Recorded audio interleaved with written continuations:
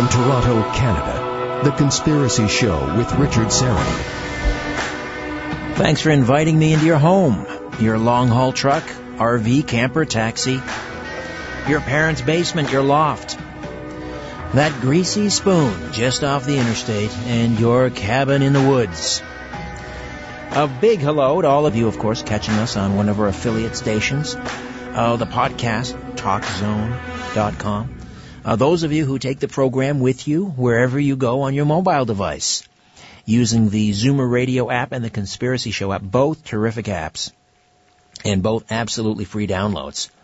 Those of you catching us on the live YouTube stream, and hello again to all of you in the live chat right now. Oh, please take a moment and on the YouTube channel, The Conspiracy Show with Richard Serra, please hit the subscribe button. We've set a very modest goal of 10,000 subs sometime in 2017, and only you can help us get there. So again, The Conspiracy Show with Richard Serra, the YouTube channel, and click on subscribe. And if you like what you hear, please hit the like button and leave some comments. However, and wherever you're listening, I bid thee the warmest of welcomes, and I thank you for your fine company.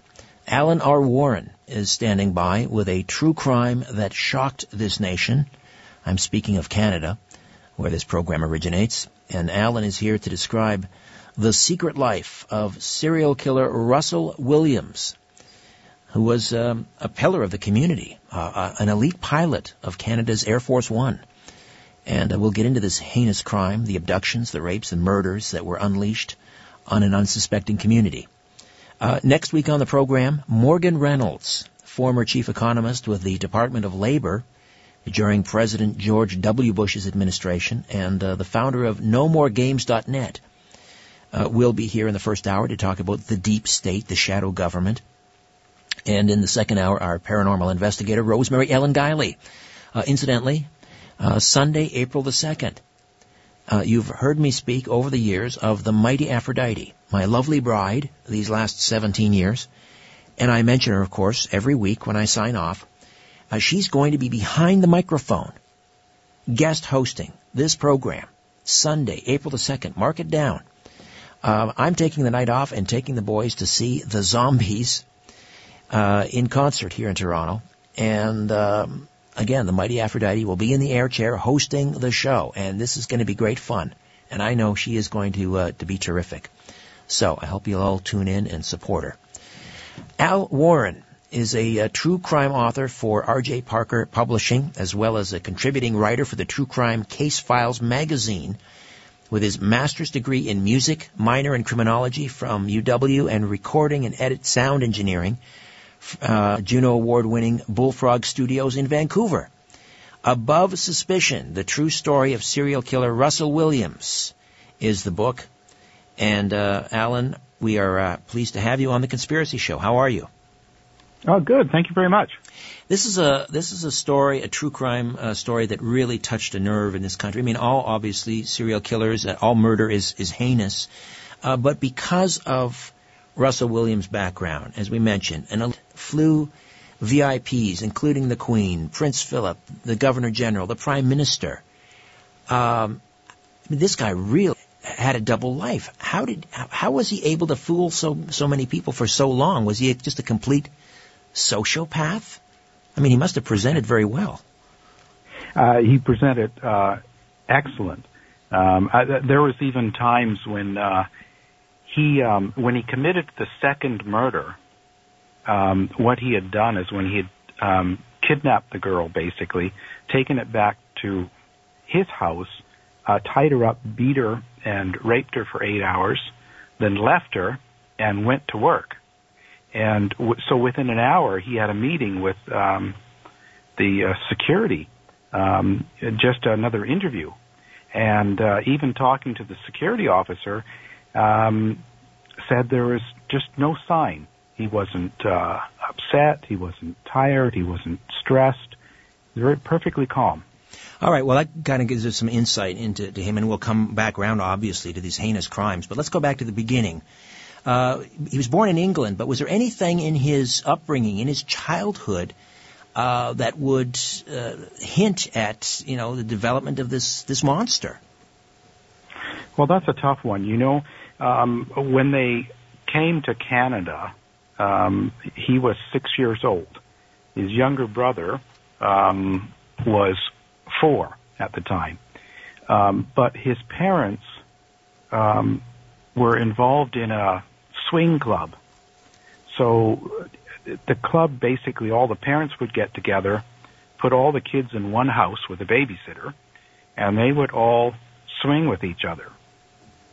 And eventually what happened, within a year, his dad left his mother for one of the other ladies he was swinging with.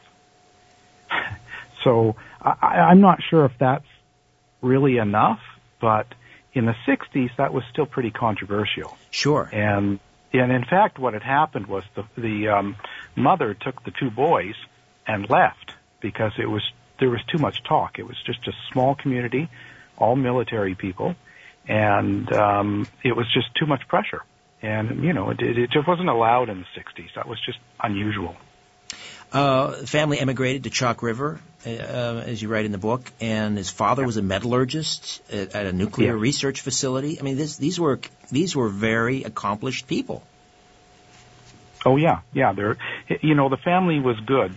There was enough money to live well. They were brought up quite conventional, as in, going to school, and both of the brothers did very well in school. They were also well behaved. There was no issues with them. Not like they got into fights. They didn't have any issues. Whether it was the swinging parents or not that kind of threw him into this, it's really hard to say. He attended high school here in town at Birchmount Park Collegiate in Toronto. Delivered the Globe and Mail, took piano lessons. Yeah. He belonged to the school band. He, he was a typical kid. And this is kind of a strange thing that happened. When the mother left the father, who had hooked up with another mother, eventually his father and this other lady moved to New York, leaving the mother. The mother ended up hooking up and marrying this lady's husband, ex-husband. Mm. So they switched partners. That is bizarre. But again, I mean, certainly nothing, on the surface you would think that would, lead one, to become such a heinous killer. Although, is it possible that in his eyes, women became somewhat dehumanized because of these relationships? Well, that was I talked to 2 different psychiatrists, a couple of people that were involved, and there was talk that his father used to beat his mother, and he used to see that. And his father used to like to wear women's clothing. So, in his eyes, at a young age, he was watching his father push around his mother and wear women's clothing. That's got to have a big impact. And then all of a sudden, within a year of them being in Canada, the parents just switch partners and move. Alan R. Warren is my guest, the author of Above Suspicion, the true story of serial killer Russell Williams, still obviously very fresh in the minds of our listeners here. Talk about his time at Upper Canada College here in Toronto. He was a bit of a prankster, by all accounts. Yeah. I'm actually talking to his best friend at the time, who actually still considers himself his best friend. They sort of had a dorm, and he used to do things like he put wrap over the toilet, and put things in people's drinks, jump out of closets and scare people. He was quite a jokester, and for the most part, people liked him. He was also very organized. He run the dorm, told everybody when they had to cook, when they had to do groceries, whose turn it was to do everything. He was very much an in-charge person, very organized, very polite, but at the same time, he was a prankster, and used to make fun, have a lot of fun things. And this is in the mid to late 80s, and around this time, of course, his case kind of starts to dovetail a little bit with another notorious, heinous monster, namely Paul Bernardo. And we had the Scarborough rapist running around in the East End, starting in around 1987. What's the connection there? Well, the connection is that this is really another bizarre thing. They were both in the same class, economics class, the same time all of this was going on. So, and now there's been reports, and a lot of the Toronto and Montreal papers claimed that they were friends. Now, Jean Tricoeur, who was Russell Williams' best friend, said he denies that. He said that other than being in the same class and maybe going and having a beer or two with the group, they were not friends. So that I can't really say for sure one way or the other. But what a bizarre coincidence. And at one point, does Williams decide, he's studying economics for 4 years, and then all of a sudden he wakes up and he decides, no, I'm going to join the Air Force. When did that happen? How did that happen? Well, according to his best friend, who's kind of the best resource we have, it just came out of the blue. Just as you're saying, he's taking courses, he's totally in one direction. He just came back to the dorm one day and said to his friend, I'm going to be a pilot. And his friend, John said, oh, that's a joke, and just kind of laughed it off. And he kind of thought he was getting caught up in the Tom Cruise thing and the Top Gun and that whole sort of scenario, right, and kind of laughed it off. But no, Williams switched and went right into the military and became a pilot. And as we shall see when we come back, he was not only fighting fighter jets, but transport planes to war zones, natural disasters, carrying the Prime Minister, the Queen of England, across the country and around the world. Alan R. Warren stays with us. The true story of serial killer Russell Williams, above suspicion, when The Conspiracy Show returns right after this. This is no place for the naive or the faint-hearted. The Conspiracy Show with Richard Serrett. Welcome back. Just a programming correction. I made an error. Go figure. That's my second one this year. I mentioned, coming up on the program next week, I mentioned Morgan Reynolds. Correction. Morgan Reynolds will be on the program on April the 9th, Sunday, April 9th. Next week on the program, Freddie Silva, who writes a lot about sacred sites and crop circles, and I think we're going to be talking about his book, The Lost Art of Resurrection.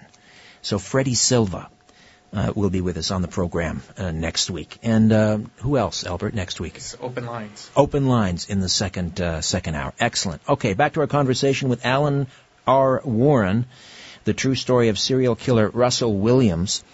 Now, when you get into the armed forces, and if you want to be a pilot, particularly if you're going to be in close proximity to VIPs like the Queen and Prince Philip and the Governor General and the Prime Minister, don't you have to be put through like a Briggs-Meyer test or something like that? Yeah, actually, you go through several tests. He had to be tested on all sorts of levels, and he scored very well. And even talking to his superior officer at the time who promoted him into the position he eventually had, he still doesn't know how he made it through. And that's questionable. Again, when I talk to people in the business of doing the tests, a lot of the tests were created out of prisoners, people that had been incarcerated for crimes. So they sort of say it's at a lower level. It should be much better than it is. And also talking to RCMP officers that deal with the same type of tests, they said they're not that hard to pass. In other words, you can, and the Briggs-Myers test is, which was also developed by Carl Jung, was it not? Right. If it's a personality test, so if you're a complete sociopath or a psychopath, you would think something like that test would pick it up. But you're saying there was no hint. No, because you see, the problem is the sociopath and psychopath tend not to have feelings. They learn to mimic behavior of people with feelings when they're very young. And so they don't really feel it.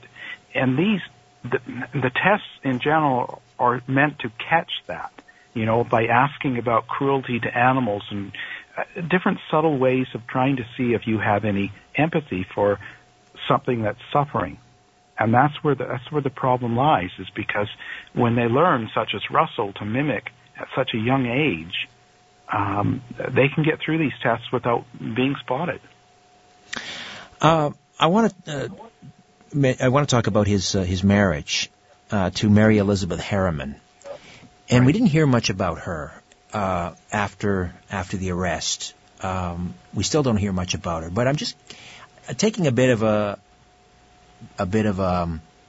kind of blue skying it here. But the name Harriman is well known to listeners of this program as in Averill Harriman, as in, I believe he was the governor of New York at one time. I believe he was ambassador to the former Soviet Union, Averill Harriman.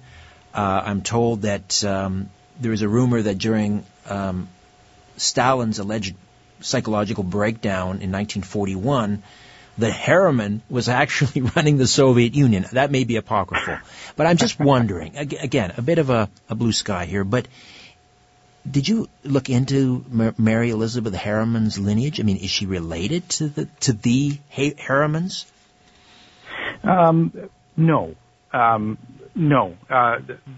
They were out of England as well, part of the BP Empire, and not much more is known. They weren't extremely wealthy. They were a middle to upper middle class family. Father was a rep. A fairly decent upbringing, as far as we can tell. All right. And I mean, did she have any clue? Or did she have at any point? I mean, was this a complete surprise to her as well? Question of the day. Yeah. Because what happened was her reactions were not of one that would be surprised.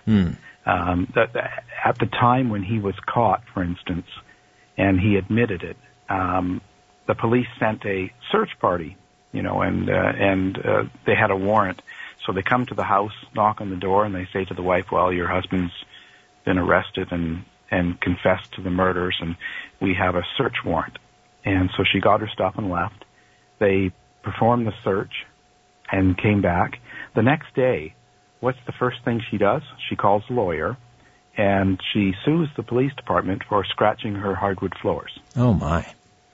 Like, if you're at home and all of a sudden the police come to the door and say they've got your spouse arrested and confessed to murders and we're going to search your house, I don't see that being my first reaction. Don't scratch my floors. Quite a pair. Like, that's strange.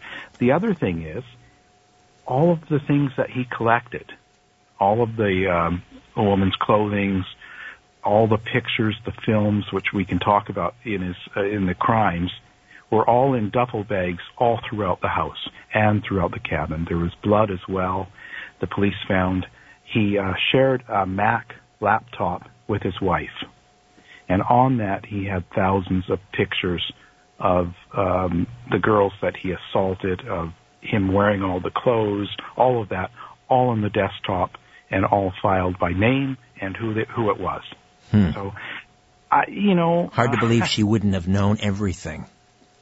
Yeah. Hard to believe. And not only that, the thing is, if you're doing all this stuff, I would think that you would be worried. If your wife didn't know, wouldn't you hide them? Why would you just leave everything all over the place? 'Cause precisely. If she didn't know, wouldn't you be worried that she'd come home and find it?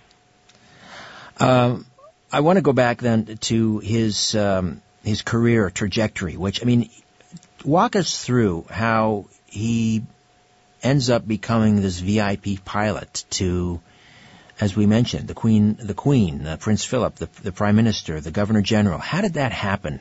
It seemed to happen fairly quickly. Yeah. Well, he went in to be a pilot. He went through all the training. He was considered a very good pilot. He was so structured. The military loved him. He was so dedicated, so precise at everything he did. And he transferred. By 2004, he already had his Master's of Defense and had written a thesis to get a doctorate. He was 100% dedicated, and he spent all of his time. When he wanted something, he did it, and he would take anything that he could to make that happen. A bit of a hawk by all accounts, because his thesis was arguing for a preemptive war in Iraq. Exactly. Yes, he was totally involved in that. He was like I said, he was just totally engulfed with the whole idea, and going to war, and it was just who he was. And he was 100% into it. There was nothing else in his life that mattered. So at what point and what year does he start flying the Queen and the Governor General and the Prime Minister around?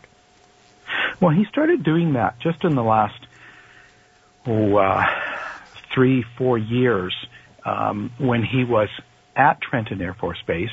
He wasn't the commander at the time, but he had passed all the security clearance, and he moved himself up.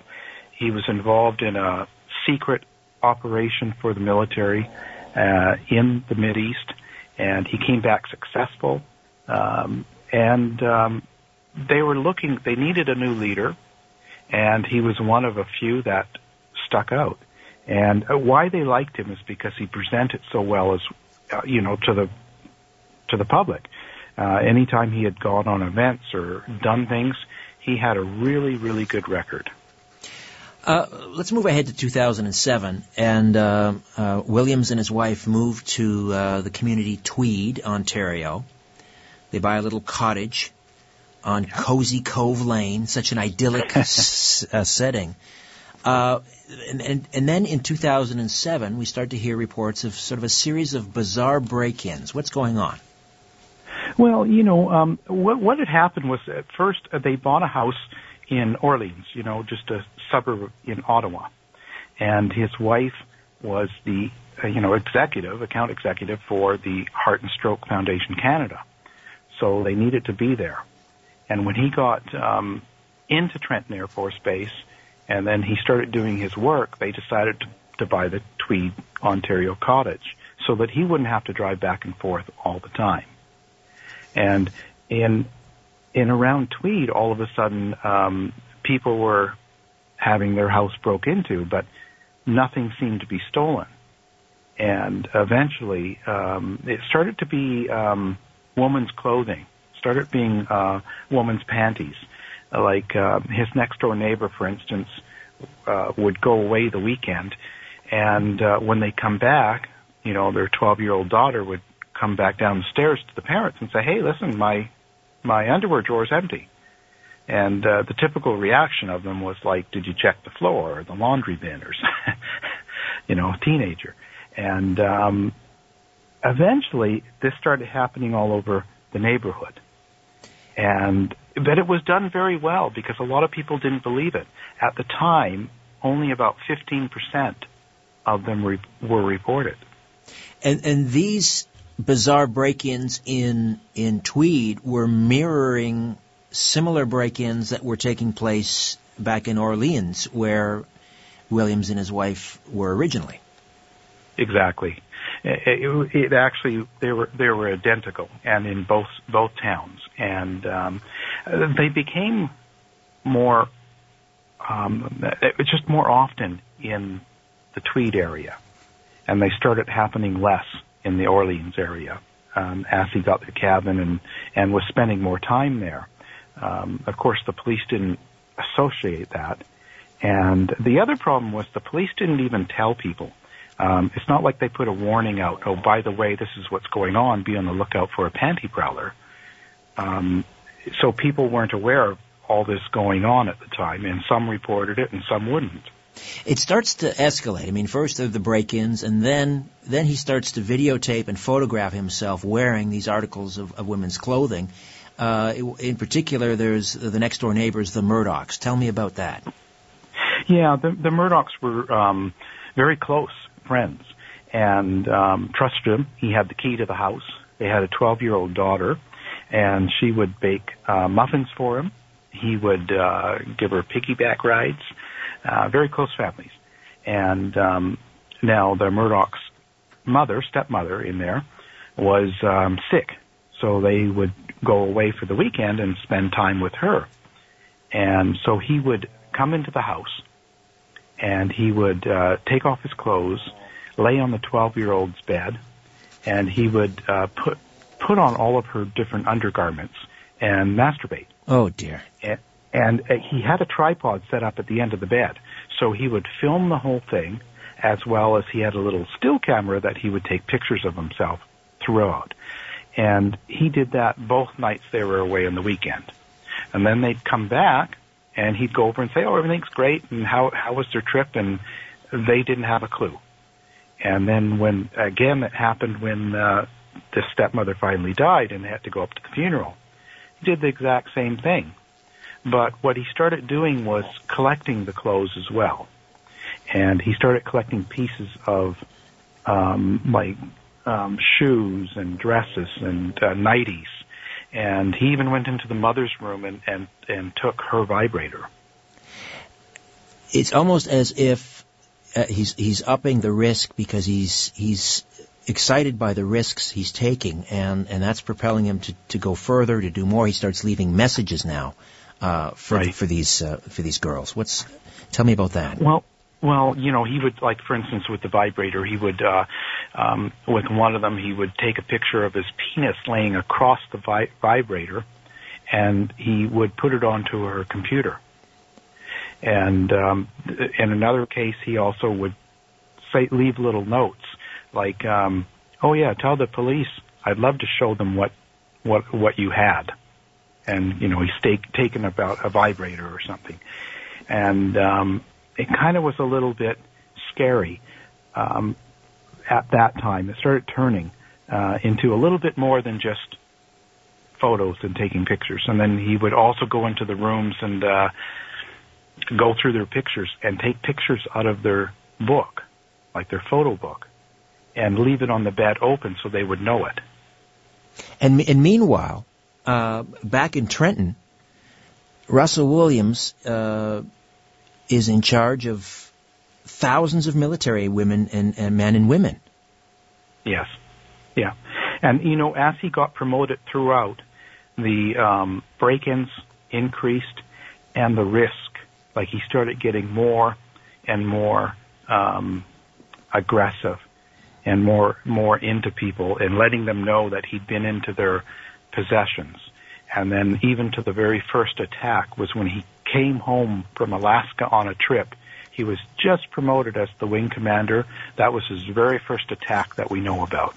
That was Corporal Marie-France Como. Actually, that was the first killing. That was the first murder, right. First attack was the Lori Malikoff. And what I don't want to get too graphic as we describe some of these heinous crimes. But the attack on the first girl, what were the circumstances? Well, basically, he would go into the basement of the woman's house, like he did with Lori, and he would hide and wait. When they came home, he would attack them in some way, wearing a mask so that they wouldn't see his face. He would blindfold them, tie them up, and then he would assault them. And with Lori, he assaulted her about 8-9 hours. Oh, dear. Now, he didn't rape her. There was no sexual contact in that way. But he would wear their clothes and beat them and just have them tied up and film it. And it was kind of a weird event because he wasn't raping them. Now, it led up to that with the next couple, but the very first two he didn't. All right, we will take a time out. This is grisly stuff, and we will try and avoid some of the more graphic details. Alan R. Warren is with us. The book is Above Suspicion, the true story of serial killer Russell Williams. Back with more on the other side. The Conspiracy Show. My name is Richard Serrett. Loose lips sink ships. and sometimes corporations. Got something to say? Call Richard Serrett now at 416-360-0740 or toll free at 1-866-740-4740. Welcome back. Above Suspicion, the true story of serial killer Russell Williams. Alan R. Warren is with us. And this is part of the Crimes Canada True Crime series. True Crimes That Shocked the Nation. This is volume 16. Before Williams actually kills his first victim, and these, was he ever interviewed by police? Was he ever approached in connection to either the break-ins or this first attack? No, not at all. Not at all. Actually, even the second attack. Actually, even the third. It wasn't until the fourth attack that they he became on the list. And that was only by accident because they had set up a roadblock in the area where they had a witness about a truck being parked not too far from this woman's house. And so they were just doing a stop and look, and they were looking for a certain tire, certain truck, certain vehicle. And he happened to have that same vehicle. So they spoke to him just like everybody else, took his name, license, and he became on that list. But it was completely by accident. Again, I don't want to get into the graphic details, but his first victim, murder victim, Corporal Como, how did he first meet her, and when did this heinous crime take place? Well, he met her because they were on a flight together. She had worked at the same Air Force base, and she was the same sort of thing. She had the same job. She would fly dignitaries, and she had just done a big world trip and come back, and she was a co-pilot with him on one of the trips. That's how they met. Other than that, we don't think they had much of a relationship. But he had waited outside of her house, just like he did with the other victims. He would wait till they're gone. He would break in. He would go through the bedroom and the bathroom to make sure there was no man living there. It's really important. And then when he decided to do his deed, again, he would do the same break-in, wait in the basement, and when they came home, went to bed, and then he would do his attack. She didn't report for work, and she was discovered, I guess, inside her house by her boyfriend. Exactly, and that was the next day, actually, yeah. And, of course, not going into the details, but she was raped, and the entire heinous affair was recorded on videotape. Right. Now, what made it also more heinous is because he would tie them up to the bed, for instance, and for instance with the corporal, and he would film the whole thing. Then when he killed them, he would stop and take pictures of them bleeding out on the floor. His second victim, Jessica Lloyd, similar circumstances, same MO? Exactly the same. Now on this one, he almost got caught. He was waiting. She had an empty field beside her house, and he parked his truck there, and he waited, and then he broke into the basement and waited for her to come home. And while this happened, a police car drove by and saw the vehicle, and she went to the front door of Jessica Lloyd and knocked on it. Got no answer, so left. And then Jessica Lloyd came home maybe 10 minutes after, and then he killed her. It was that close. And this is in Belleville, correct? Yes. Belleville police were notified within 24 hours, and they conducted ground and aerial searches. Yeah. How was she discovered? Well, you see, and that's what this shows up. She wasn't discovered immediately. And what he had done was he went to his other neighbor, Larry Jones, who was a retired grandfather, and asked Larry Jones about his hunting and what he liked to hunt and where his camp would be when he hunted. And what he did was he took her body and dumped it near the camp where Larry Jones was hunting. And while Larry Jones was out hunting, he had broken into Larry Jones' house, took an old jacket and gloves of his to leave it with the body. So the police suspected Larry Jones, searched the house, even arrested him and his wife, took him in for questioning. The whole neighborhood was looking at the neighbor. It took any suspicion off anybody else. The police, however, received tips from some motorists, which ultimately lead to an interview with Russell Williams.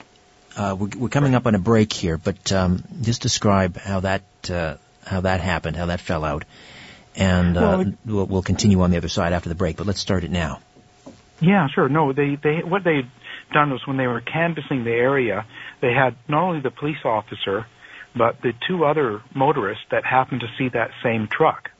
And they went onto the empty field, and the prints of the truck tires were really clear. So they took matches of those, and that's when they set up the roadblock.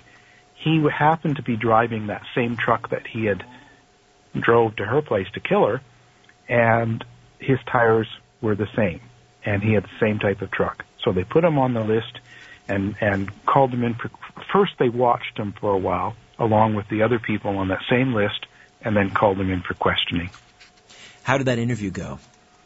Oh, let me jump in here. We will pick that up on the other side. The interview with police and Russell Williams, the true story of serial killer Russell Williams, by Alan R. Warren. Back with more of The Conspiracy Show after this timeout. Peering into the shadows, where the truth often hides. You're listening to The Conspiracy Show with Richard Serrett. All right, welcome back. Alan R. Warren stays with us. Above Suspicion, the true story of serial killer Russell Williams. This exchange during the interrogation with Williams and the investigator is quite remarkable. Just take a few moments and walk us through that back and forth leading up to Williams' confession. Yeah, it was. It was overall it was 10 hours, and they called him at his home and asked him to come in for questioning, and why he did without a lawyer and by himself, we're not sure. Maybe he was just believed in his own mental capacity at the time. And Staff Sergeant Jim Smith was the one who did the interrogation. And when he first walked in, he was very confident, he had chewing gum, throw his jacket on the counter, and his gloves, and he was just, and he was very, sharp, and the detective would say something, he'd go, yeah, check, no problem. And really came on strong, and even the detective asked him, have you ever been in a questioning before? Have you ever been through any sort of interviews with police?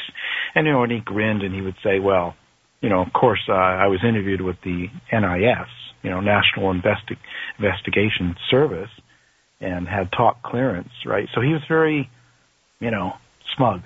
And then he was asked if he'd ever had his rights read, and then he said no, and then he read him his rights. Exactly. It was just sort of, but he obviously didn't think they had the goods or something. I'm not sure why he was so confident. And of course it fell apart rather quickly. It didn't take long before he realized, because they had the tire print, and this is the other thing too. The shoes that he wore to her house, the last victim, when he pulled into the field, and it was still kind of snowy and winterish, he walked over to the house, of course, and broke in and did his thing, and he also took her back to his place. And that's where he killed her, back in his own tweed cottage. But they had the footprints of both him and her, Jessica Lloyd, and the tire. And they had that. He was wearing the exact same shoes that he had did all this in when he came to the police for the interrogation. He was even when Smith asked him, "Are you able to help us along with this investigation?" Would you? And Williams said, "Sure. What do you need?" And he said, "Would you give us blood samples, fingerprints?" And he was totally cooperative. Yeah, totally. No, and he had to know. Even with the corporal, when he was attacking her in her basement, she fought back. He got cut and left blood all over the place. He had to know, being in the military and being so sharp. He wasn't a stupid person. He had to know that he's leaving his blood. How he could be so confident. I still don't get it. And then he drops the bombshell, Smith does, on Williams, and he says, we have the tire tracks, we have the foot impression, and it's a match. Right. And that was it. And the first thing Williams was worried about was his wife and what's going to happen to her and their house. And if he could guarantee that she didn't get any sort of, nothing bad was going to happen to her, he could help her. And so eventually, after being asked for a little while longer, where's the body of Jessica, he just said, well, he got a map and pointed it out. It was that simple. What comes next is kind of strange. I've never read something like this before. And Smith asks Williams to do something very unusual. He asks him to write letters of apology to his victims. Yeah. Why did he do that? I had never heard of that before until talking to Smith. A part of his investigation and what he did as a habit was when he got a confession, in order to confirm that confession in case it gets thrown out in court or some technicality, is he would come back and say, well, I think you should do the right thing, and write a letter of apology to the family, to the wife, to the whoever, about who you assaulted and killed. And ask him a few times and leave him for 20 minutes, come back, ask him again, and then eventually he did. He wrote letters to all of the victims' families. And they reprinted in the book. Anything jump out at you in these letters? Well, I think the biggest thing is with the first assault victim, who's still unnamed. His first letter to her was, I know you'll turn out and grow up to be something great in your life. And at first, it just passes by because of all the other letters. But when you find out later that he takes like a plea, like the Crown decides to not charge him with anything to do with pedophilia, and he would say he's guilty to the 2 murders, 2 assaults, and the 80-plus break-ins. And as long as they kept it out and didn't mention it. And now why they did this, we don't know. It seems to be that they did it to protect the military image. Ah, interesting. Okay. What was the reaction from the Ministry of Defense? Was there any reaction from the PMO after Williams was named as the accused? Well, they took it. They tried to speed it up. They replaced him almost immediately. They tried to not talk about this. And they also did things like, of course, they melted all of his different medals. They burned his uniform, and they took his name off, and of course, took away his rank. And it was almost like he didn't exist. And that was really the most noticeable. And the other is the way they kept the pedophilia out of it. He had over 45 garments from young girls. The first one looks like she was underage. So theirs was to kind of cover it up right away and try to move on without it happening. And going back to the letters that he wrote, these letters of apology, and when you look at them, they're basically form letters. They all sort of begin and end the same way. I know, to Roxanne Lloyd, mother of murder victim Jessica Lloyd, Mrs. Lloyd, you won't believe me, I know, but I'm sorry for having taken your daughter from you. Jessica was a beautiful, gentle young woman. He writes the same thing over and over again. But the one that he wrote to Mrs. Lloyd, he wrote something like 4 or 5 different drafts. Right. That one, for some reason, was a little more difficult for him, I guess. Not that I care, but that it was difficult. But I'm just wondering why that one in particular. That's a hard one to say, because he spent the most time with her. This is the girl that he attacked and assaulted for 8 hours in her house, and then dragged her to his house, made her shower with him, tied her up and left her there, mm-hmm. and even took off to work, came back and did more. So he spent a lot of time with her. And she's also the one that tried to get away from him. She pretended she was having a seizure, and then he untied her and tried to, make her better. That's the only thing I can think of, is he spent a long time and kept her around. I have no idea why he had a strong connection with her, because they didn't know each other. What about the unsolved murders, the unsolved rapes? Were they ever tied to Williams? Yeah, that's the biggest problem, right? There's no conviction or anything, but and also Paul Bernardo, who you mentioned, and his lawyers come forward in the last year, all through 2016, and he kept on blaming a lot of girls that were raped and attacked on Williams. It's become kind of an open ground, because they both did much the same thing: blindfolding, beating, raping, and leaving. Who can tell? And they were both in the same university, both in the same area. Who did what? What became of his wife, Harriman? Well, yeah, that's the thing. She just after suing the police to fix her floors, which they did, she disappeared. She left her job and just left. And now, just in 2016, she settled the lawsuits, which took a number of years because she was fighting under the spouse, the you can't claw back type thing. So they had sued Russell Williams and her, and it took a long time for the court to say she could be held accountable. And so she had a lawsuit of $7 million and another one of $2.45 million, and she settled them both out of court in November of last year. And we don't know the total sum that she settled for, and she's never done an interview, and she's been in hiding ever since.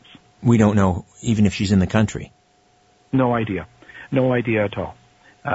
She just left. She wasn't there for the trial part, the conviction, any of that. She never showed up. She just disappeared. She took her things and left. They sold that house as well as the cabin.